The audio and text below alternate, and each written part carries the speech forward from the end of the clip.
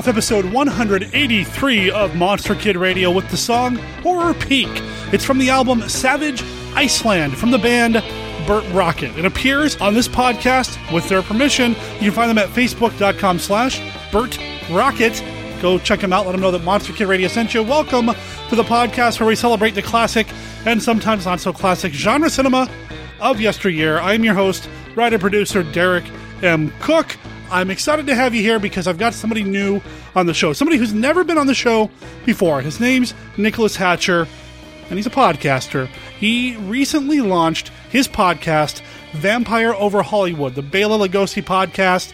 This podcast is about nothing but Bela Lugosi, and I'm thrilled to have him on the show. We're going to talk a little bit about his background, why he decided to start podcasting, that sort of thing, and then we're also going to, this week, talk about the movie Dead Men Walk with Nicholas. Before all that, though, we have some business to take care of. We're going to talk a little bit about this year's Rondo Hatton Classic Horror Awards. You know, why don't we just go ahead and dive into that right now? The Rondo Hatton Classic Horror Awards is in its 13th year. Every year they honor the best in classic horror fandom, appreciation, scholarship. They do cover some modern stuff as well, but for the most part, it's nothing but classic horror stuff, and I love it. I love it because I go through the ballot every year, and it becomes a wish list for me. I start checking off things that I either missed the previous year, toys that I haven't checked out and considered adding to my collection, movies, magazine covers that are just gorgeous. I have to say that I have discovered a few of the monster magazines that I read thanks to the Rondo Hatton Classic Horror Awards. There's just so much great stuff out there. And in the past, I've been nominated for a Rondo Award in the category of Best Multimedia. As a podcaster, I've been there. And this year, Monster Kid Radio is up for Best Multimedia Podcasting or Streaming. I'm up there with a ton of awesome nominees, including some that I'm going to talk about here in a second. Now, this segment that I'm doing here, this isn't about what I'm voting for in the Rondos. This is recognizing everybody who's ever been part of Monster Kid Radio and their accomplishments for being nominated for a Rondo this year. There are a lot of people that received nominations this year, and they all deserve it. It's unfortunate that in so many of these categories, well, in every category, there's only one award given out because there's so much great quality material out there that's on the nominee list this year. So this segment, I want to recognize the nominees and the categories that have people that were involved in Monster Kid Radio over the past couple of years. And I want to start by looking at the 10th category. So category 10 is the best short film category. The short movie A Zombie Next Door is nominated. That was co-directed by Trish Geiger and Frank Dietz. We've had Frank Dietz on the show a couple of times. Want to give him a shout out and say thank you and congratulations on your nomination for a Rondo. Now, in the category for best book, this is category 11, there are 3 books on there that have connections to previous guests on Monster Kid Radio. The Creature Chronicles, Exploring the Black Lagoon Trilogy by Tom Weaver, David Schechter, and Steve Kornenberg. We had Tom on the show when we were doing Creature Cast Among Us. The book, I Saw What I Saw When I Saw It, growing up in the 1950s and 1960s with television reruns and old movies by Frank Dello Strito. Frank was on the show when we were bringing you coverage from Monster Bash. Also at Monster Bash, we did an interview with Gregory William Mank, and his book, The Very Witching Time of Night, Dark Alleys of Classic Horror Cinema, is also on the ballot. In the category of Best Article, Mank is there again with his article, Carnival of Monstrosity, the 70th anniversary of House of Frankenstein. That was in the magazine Monsters from the Vault, issue number 33. Also, August Rigoni is nominated for Best Article in the Complete Godzilla Chronology, 1954 to 2004. It appeared in Famous Monsters of Filmland, number 274. August appeared on the show when we crashed a screening of the original Godzilla, and he and Kyle Yount from the Kaiju Cast, which we'll talk about here shortly, introduced the movie and gave us a little talk about Godzilla. Back to Tom Weaver, the Creature from the Black Lagoon guy. Well, he also interviewed Joe Swirling Jr. about Boris Karloff's Thriller, and he's nominated for Best Interview in the Best Interview category. The interview appeared in Monsters from the Vault, number 33. The category Best Magazine Column, my man, Dr. Gangrene has been nominated for his Scary Monsters magazine column, The Doctor is Insane. Dr. Gangrene, man, we're going to get back to his name a few times. In the category of Best Magazine Cover, Carrie Gammel's cover for Monsters from the Vault, number 33, which is awesome, was nominated. And we're going to go back to Dr. Gangrene in the category of Best Blog or Online Column with Dr. Gangrene's Mad Blog. Also, if you're not reading the website The Good, the Bad, and the Godzilla by August Ragoni, you're missing out. Category 20 is Best Convention, and there were two conventions that I went to on the list, and I brought you coverage from both of them. The CthulhuCon and H.P. Lovecraft Film Festival and Monster Bash were both nominated for Best Convention. Category number 21, the Best Fan Event, Randy Bowser's Karloff, a one-person show. And as an aside, congratulations to Randy.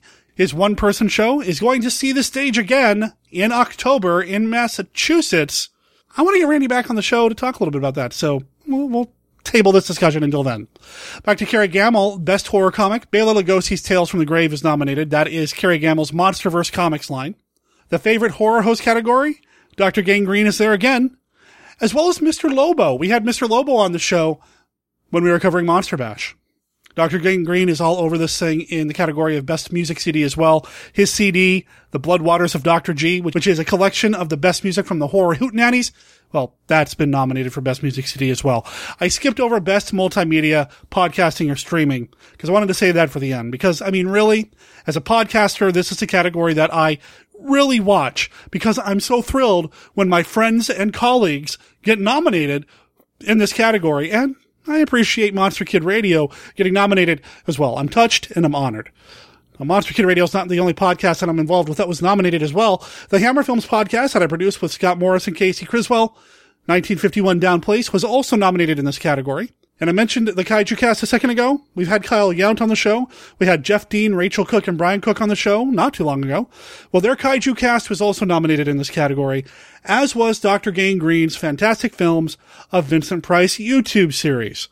So there's some stiff competition in just the people who have appeared on Monster Kid Radio in this category, not to say anything of everybody else who's been nominated. I mean, Bloody Good Horror's in there, which is another show that Casey's involved with. The B-Movie Cast is up there. I'm not going to start trying to name them off the top of my head, because I'm sure I'll forget somebody. But this category is packed with goodness. Classic horror, as well as modern horror. Good stuff all around. Like I said, I love the Rondo Awards. I've been a supporter of the Rondo Awards back during my zombie podcasting days. The Rondo Award is something that I respect and appreciate year after year, and David, the guy who puts it together, works so hard to make this happen. So big thanks to David. Big thanks to the Classic Horror Film Boards. And big thanks to, well, everybody who's ever appeared on Monster Kid Radio, and congratulations if you were nominated for a Rondo. So how do you vote in the Rondos? Well, might make more sense if you looked at the ballot in front of you by going to rondoaward.com. And the ballot? Well, you just send an email to taraco@aol.com. That's TARACO@AOL.com. The deadline is April 19th, midnight. Get your votes in. Every email must include your real name to be counted. And remember, overly organized voting campaigns like mass duplication of ballots, creating fake email addresses, things like that are prohibited. So let's just try to keep this fun, lighthearted, and respectful of everybody who is nominated for an award. I'm not going to tell you who I'm voting for. I can tell you that in most of the categories where somebody from Monster Kid Radio was represented, I'll probably end up voting for them. And people who know me well enough can probably guess who I'm really voting for in some of these categories. I may make some noise in some other groups that I'm involved with for other categories outside of the podcasting thing, because really, man, that multimedia category is stacked with so much great content. Wow. If you do vote for Monster Kid Radio, thank you. If you do vote for anybody else, thank you. And as always, when you send in your ballot, let them know that you heard about the Rondo Awards here on Monster Kid Radio. If you go to monsterkidradio.net, I'm going to have a copy of this particular ballot, the Monster Kid Radio specific portion of the ballot, available on our website as well. So you can check that out at your convenience. Also, you don't have to vote in every category if you don't want to. Oh, and that best article category, you can vote for 2. Again, only one will win though. Why don't we go ahead and get to Nicholas Hatcher, podcaster, Lugosi fan, my colleague, right after this.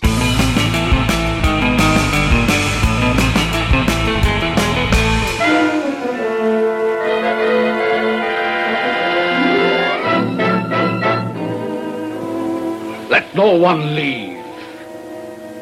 Move only at your peril. We will not stop until we have discovered The vampires who seek the life of this beautiful girl. And her lover. Watch out! They may be hovering over you. Or you. Or you! Danger stalks through the night. No one is safe. Their fury would follow us to the ends of the earth. No, we must destroy them altogether.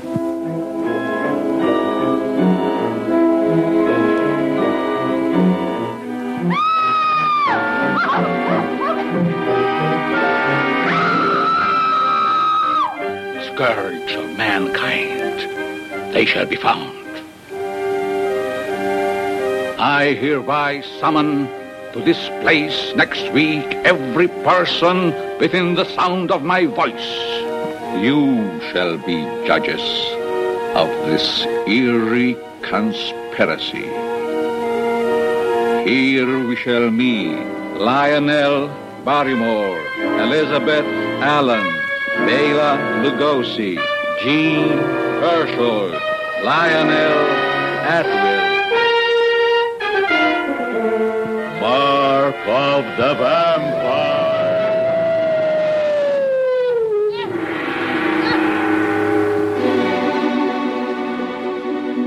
White Zombie, a new novelization of the classic horror movie from award-winning author Stephen D. Sullivan. Available now in print and all ebook formats. Find it on Amazon, Smashwords, Drive-Thru Fiction, and other quality outlets. Also available in a special edition, including the complete movie script. Grab White Zombie before it grabs you. Details at sdsullivan.com.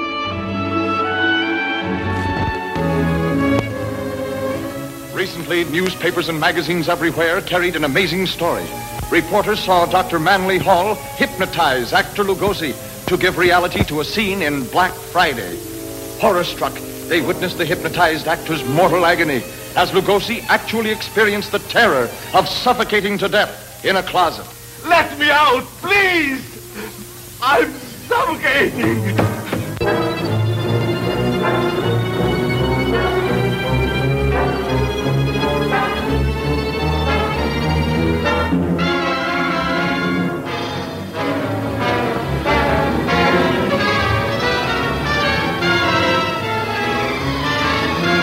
The sinister hand of science dares a new and dangerous experiment.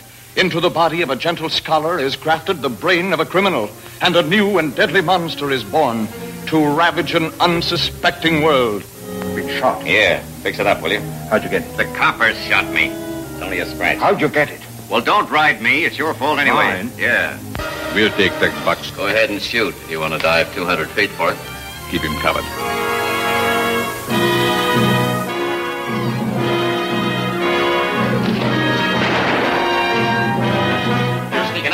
What do you mean? Yes, you do. Stop it!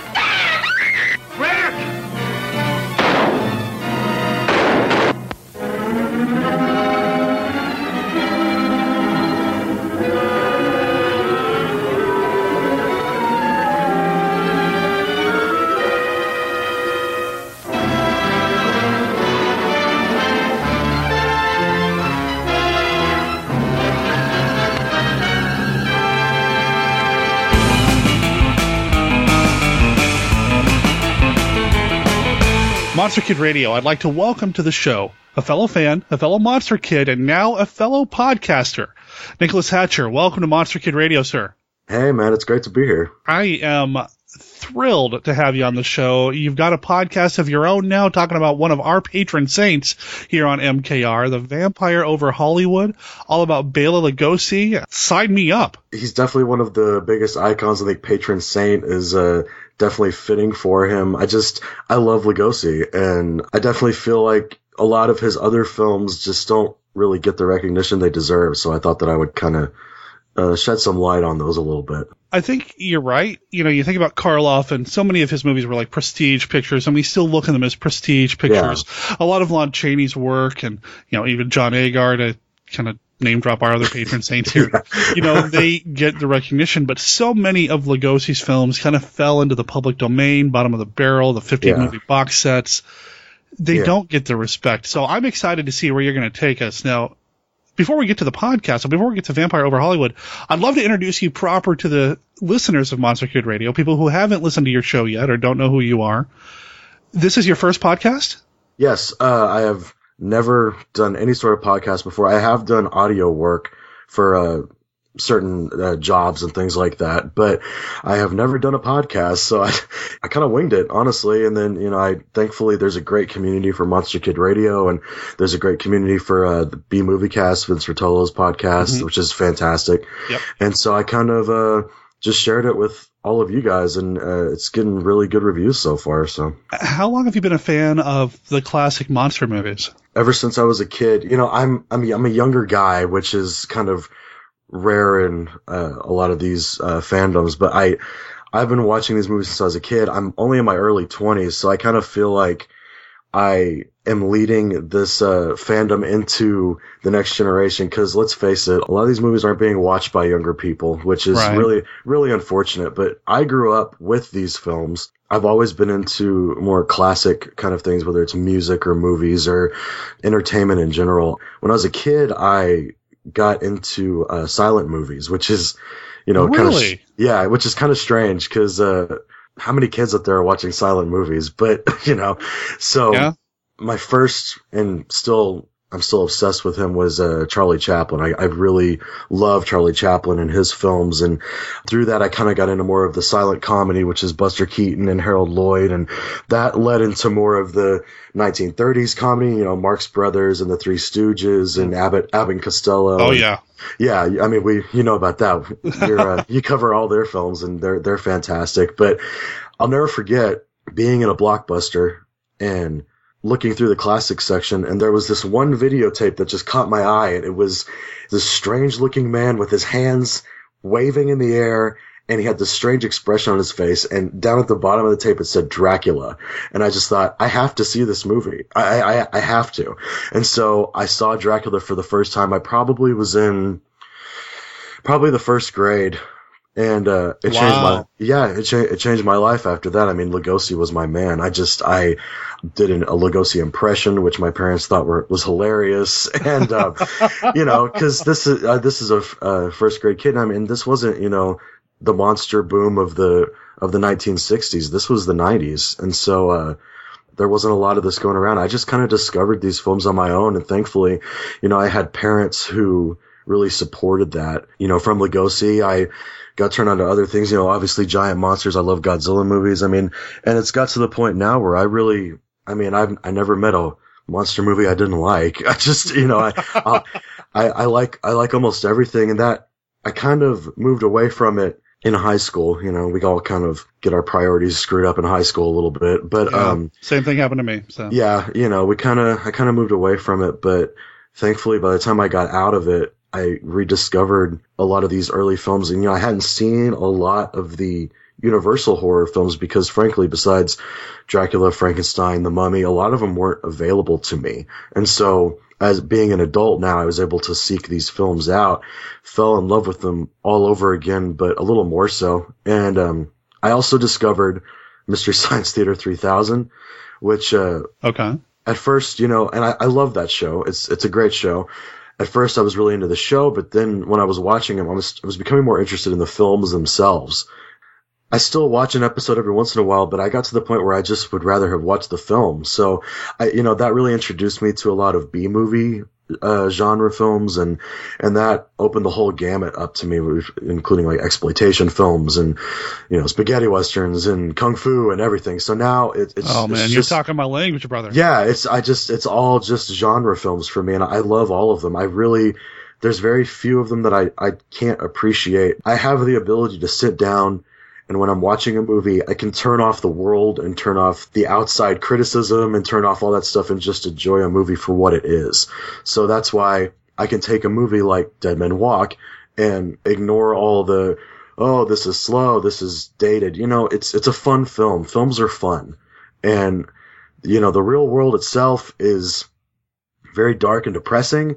And so I like to watch movies that are fun. I like to watch movies with monsters, and that's what I'm about. So anyway, that's kind of where I come from, and we all love these movies, man. We got to stick together. This is true. I mean, it is a community, and it's a really great community, a very welcoming community. I've talked a little bit about my background on the show in the past, and I kind of had a similar journey where I was watching or at least learning about these when I was a kid. In high school, kind of drifted away, got into all the gore stuff, and eventually came back to who I was meant to be, I suppose you could say, as a monster kid. So my journey is very similar. I'm trying to imagine walking into a Blockbuster and just being drawn in by a Bela Lugosi cover. And that's exactly what it was like. It was almost like it was destiny. It was kind of weird, and I remember just going back, and I specifically remember Godzilla vs. Monster Zero sitting on that shelf, and I just thought, I have to see this movie. There'd just be these movies, and you'd be drawn to them. That's still my favorite Godzilla film to this day. These movies stick with you when you're growing up with them, and then when you're older, you get to see all these other films, and it grows and grows and grows. So it's definitely a fun genre to be a part of. I think we're both incredibly lucky right now to be monster kids in the era of streaming and instant video and so many things being released on DVD and it's all for better or worse, YouTube. I mean, it's all out there now for us to just go and grab and consume and love. It's interesting you said that. I was reading an article in Scary Monsters last night, and somebody said, it's nice that we have the ability to instantly see any film that we want at any time, but you also kind of lose that bit of wonder a little bit, because you'd be reading, back then movies weren't easily available like that all the time. And so, you'd be going through the TV guide and marking, okay, House of Frankenstein's going to be on this week. I can't miss House. You know what I mean? And so it's changed a little bit, but it's also cool that we get to see so many of these films and find out about movies that we may have never even heard about otherwise. I get that charge when somebody talks about how something's going to be coming out on DVD for the first time, or somebody just found a print of something somewhere, so they're going to re-release it and remaster it, even if it's something that I've already seen 1,000 times, like White Zombie or Phantom of the Opera. They found a new print, or they're going to do a new master. It still thrills me to know that that's coming, because I still you get a little bit of that looking forward to, and I can't miss it kind of feel, even though we live in the age of streaming. Well, sometimes it breathes new life into the film. Yeah. I mean, I covered White Zombie last week on my podcast, and, White Zombie has existed for decades in horrible, scratchy prints. I think one of the worst things about it was that you could barely understand what anybody was saying most of the time. Right. And now we have a couple restored versions that are just absolutely incredible. So it's cool when they do this, and thankfully, I think now a lot of those films that were kind of dismissed in the past are either because of the internet and they see that there's a group of people who love these movies or something like that. They're getting re-released and they're getting a second look. White Zombie, believe it or not, was dismissed for decades. I mean, it was dismissed, and people did not take it seriously. I don't even think a lot of Lugosi fans took it seriously, but thankfully somewhere along the line it got reevaluated, and now we have a special edition version. Little secret. I love White Zombie. It is my favorite Lugosi film. Me too. But the first time I saw it, I didn't like it. Oh, really? And I think it was because I had watched a really bad bottom of the barrel, low budget, low end print or transfer. Yeah. It looked terrible. And I was just like, man, what is this? This is terrible. I didn't dig it at all. Now, over the years, I've since corrected myself. And I think I own 3 or 4 copies of it now. You mentioned on your last episode of Vampire Over Hollywood, the Roan Group release of White Zombie. That's one of the best, if not the best release of that movie. Yeah, I've been wanting to get my hands on it. I have the Kino release, which has been it's got some bad reviews because the actual main feature on the DVD or the Blu-ray is, it's kind of a little too perfect, honestly. They call it a photoshopped version of it. It's kind of like they've gone in and cleaned it up a little too much, because you want it to look good, but you still want that grain there. You still want to see that it's a film. But on the special features, they included a raw version, quote unquote raw, and it is just a straight print of whatever print they found, just cleaned up, and it's got the pops and the scratches, but it's a fantastic print, and so that's what I always go for. I skip the main feature and go for that extra feature. But yeah, I want to get my hands on that Roan Group version. like I said, it's one of the best. I really enjoyed it. Now I own it like 3 or 4 different ways. Like I said, so do I. I mean, and that's the thing too. I think the studios have figured out that us monster kids have disposable income too. So every couple of years, here's a new version of Phantom of the Opera. It's like, oh man, come on. And, some of us don't have disposable income and still buy these films. So, but good point. And, I mentioned The Death Kiss, which is out on Blu-ray, and some feedback to your show. Yes. That's another one that so many different copies of that are out there now. It's terrible quality because it's public domain, and Mill Creek puts it out. And I like Mill Creek, but he put 4 movies on a disc. It's going to show, right? Yeah, The Death Kiss. Lugosi made a lot of public domain, or not public domain, but lower quality films in the 30s, right. and then in the 40s he went to PRC, who did this film today that we're covering, and he did Monogram films. A lot of those films from the 40s survive in better condition than obviously the ones from the early 30s, kind of like The Death Kiss is. There's that new Blu-ray that just came out. I haven't got my hands on that, but I've heard really good things about it. Oh, it looks good. I really enjoy it. Yeah. It's a fun movie, and it's fun to see Lugosi kind of flex his muscles that early in his career. Oh, absolutely. He's still trying to figure out what he wants to be or what Hollywood wants him to be, because, he got typecast as Dracula. And yeah. I state this on my show. I don't claim to be a Lugosi expert. I just love his acting. I love his story. But, at that point in his career, he had just come off of Dracula. I'm not sure, was it before or after White Zombie? I think it was after White Zombie. And, so. Yeah, and he was still in command of the screen. He owned it. And so anytime he's on screen, and it was like that all of his career, but especially early on, anytime he's on screen, he just draws you to him.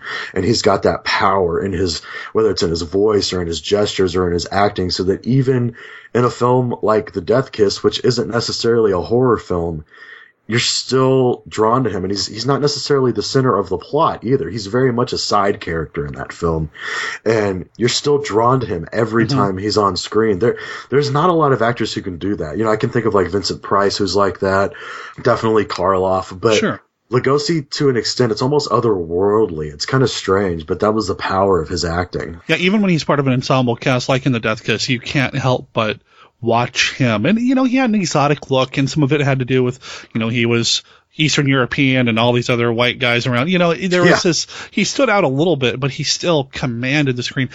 My wife and I were flipping through channels one day, and TCM was showing Ninotchka, the 1939 film with Garbo. Yes. And I'd like to believe the reason we stopped and the reason she stopped to watch the movie is because it was a scene with Lugosi in it. Oh, absolutely. Well, and you have to do that now, because let's face it, Lugosi is not on TV very much anymore. So this is true. Well, she's not a hardcore fan like I am, but I'd like to believe that he still had the power over my wife to make her stop flipping channels. That's what I want. Hey, that would, I'd like to believe that. I don't know if that would work with my wife, but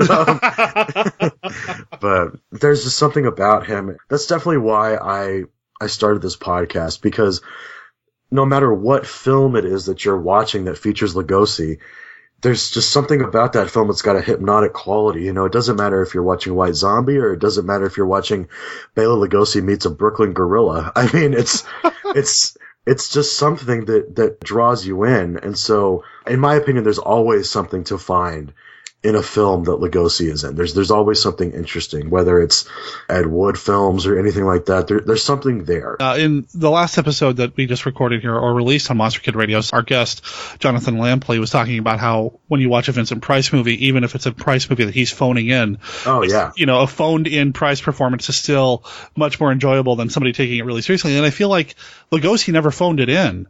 No. He always took things so professionally. He was on set and on when the cameras were on, even if it's an Ed Wood film. Yeah, that's the thing about him. He believed in his craft, and he knew that he had a talent. And I think he was constantly trying to prove himself, and that probably helped a lot too. I love Vincent Price as well. He's in my top 4 actors, but I feel like Vincent knew during his life that he was a success. He knew that he had a lot of fans. He pretty much could get any role that he chose, and so he could afford to phone it in on a picture or two. You know what I mean? And when we say that, we don't mean this disparagingly. No, absolutely not. It's the business, and he knew it was the business. Yeah, so. I love Price. I love his films, but he could afford that. He could afford to say, okay, well, I'm going to do this movie, and I'm going to collect my check and do that. But Lugosi could never afford that. Oh, that's a good point. yeah, he always had that kind of shadow of, am I going to have a job tomorrow hanging over him? You know, am I going to be able to act for the rest of my life? Am I going to have these fans? Because sometimes he went a few years without making a film. And I think a lot of people don't realize that. You know, his career definitely was going by pretty fast throughout the 30s and early 40s. But after about 1945, his career really kind of dried up a little bit. It wasn't really until, you know, Ed Wood took him under his wing that he pretty much had a guaranteed job. So I kind of get that feeling from him that he constantly had to prove himself, and so he constantly pushed it to the limit every single time and always gave 1,000%. And I think that's definitely easy to view in movies like Bride of the Monster. I mean, you know the scene. I mean, everybody knows the scene, you know, when he gives his speech. That speech is so moving. It really is. I mean, it's one of his best performances, and it's Bride of the Monster, you know what I mean? So I think that definitely proves that, you know, he always pushed it, and he always gave all of him into every role he did. Definitely, and you've mentioned Ed Wood a couple of times. The movie Ed Wood, they make the joke where Ed Wood talks about casting Lugosi, and somebody says, "But wasn't he dead?" That's not a joke. I mean, no, it's not. It's you know, that movie is very lighthearted. It's a great film. But not very historically accurate, but that comment is pretty spot on. It definitely is. You know, after, you know, his last major studio role was Abbott and Costello Meet Frankenstein in 1948, and after that, he really only appeared in 4 or 5 films after that until his death. So it's kind of shocking to see how he was just kind of left out in the cold, which is really heartbreaking because I don't really know if he realized how many fans he still had when he died. And, you know, that hurts. And it really does because, you know, he definitely deserved to be right up there with Karloff and Chaney and, you know, cause he had that talent and he has a whole legion of fans who love his work. So, you know, I hope he realized that before he left us. But anyway. I mean, he certainly had his demons, but man, he put his all into these movies. Yeah. And really gave us something that now here in a few years, it's going to be like 100 years of, you know, and we still love everything that he's done, even something like, well, you mentioned Brooklyn Gorilla. I mean, I'm a huge fan of Vampire Over London, which is not, you know, the best movie in the world, but it's Lugosi doing comedy. So finally. And he gets it. So to clear up the misconception in Ed Wood that he didn't understand comedy or didn't understand improv, he's really good at it. Yeah. And, you know, we see that throughout some earlier films he did too, especially some of the ones where he played a lot of butlers and things like that. Yeah, it's kind of strange, but you know, whatever. The Corpse Vanishes. Yeah, did he play like a butler in that one? Yeah, I think so. And then I know he was a butler in like Night Monster and things like that. Yeah, he had that penchant for comedy. That kind of gets ignored a lot, and it's a shame because he definitely wished to play more comedy. I found an interview that I ran on the first episode of Vampire Over Hollywood with him, and he says, you know, hey, I wish I could play comedy. You know, he says, I love comedy. I don't understand why people don't give me a chance to play comedy. And I really don't think it was just that. I think that he was tired of playing the boogeyman, as he put it. And he had the ability to play these other roles. Like you said in Ninotchka, early on he wished that he could play the leading man. I definitely think he could have been capable of that. It's funny, you watch his films and all you ever hear is, oh, that horrid looking man, or he's so terrible looking. Lugosi was a really nice looking guy, very handsome. Yeah. So I always kind of laugh whenever they do. I was like, he is not that horrible looking. You know what I mean? In the 30s especially, he cuts an impressive figure on screen. Put him in a tux, and he's looking sharp. I could definitely have seen him playing a lot of leading man roles early on in his career, but unfortunately, he never really got to do that. He played lots of leading men on stage in his home country, but not over here. I've seen a handful of photos of, you know, him doing stage work over in Europe before he came over here, and I'm always taken by the photo of him as Christ. Yeah, it's very strange. You know, it's so odd to see Dracula done as the Jesus character. It's a little jarring every time I see it. It's I think it's like a collage of all the roles that he could play, and man, he looks so young, and it's a cool picture just to see. Look, he really did do this stuff, because he was kind of known to embellish a little bit in interviews, and so sometimes it's a little hard to tell, what roles he did play, what roles he didn't play. But there's your proof right there. Yeah, he could do all that stuff. So yeah, it's a strange picture. Even seeing the younger photos of him as a younger Lugosi, you can still see the magnetism in his eyes. Oh yeah, and I joke a lot of times with my friends, man, if I had a time machine, I'd do something crazy, like go back and watch classic movies, like, well, I won't stop Hitler. I'll go watch, Frankenstein during its original run. But man, to have seen Dracula on stage. Oh yeah. Or anything Lugosi did on stage. Absolutely. Yeah. Whether it was the original run of Dracula, or I'd even be happy with his, brief touring throughout the United States in the 1940s, that would still be wonderful to be able to see him in a live theater setting. And I do believe that's where he believed he thrived. So it would be really cool to see him in that kind of environment. And then after that, I'd go stop Hitler. But, I go see him on stage first.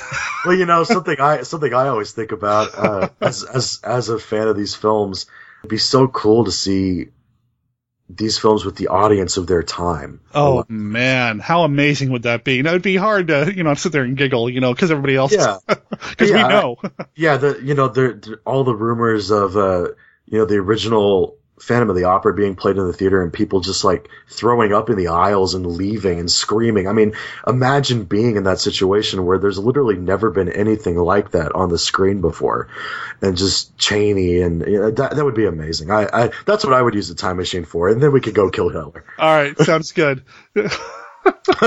Let's make a deal right now, gentlemen's agreement. If either one of us come across a time machine, all right, we'll take the other one on a little trip. Okay, I'm cool. I'm cool with that. Done. We're in. Oh man.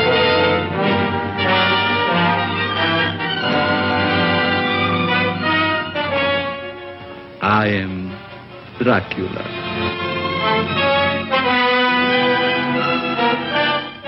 A moment ago, I stumbled upon a most amazing phenomenon. Something so incredible, I mistrust my own judgment. Look. Dracula. The very mention of the name brings to mind things so evil, so fantastic, so degrading. You wonder if it isn't all a dream, a nightmare. Rats. Thousands. Millions of them. But no, this is no dream. This is Dracula, the original terrifying story of a maniac and a man who lived after death, lived on human blood, took the form of a vampire bat, and lured innocent girls to a fate truly worse than death.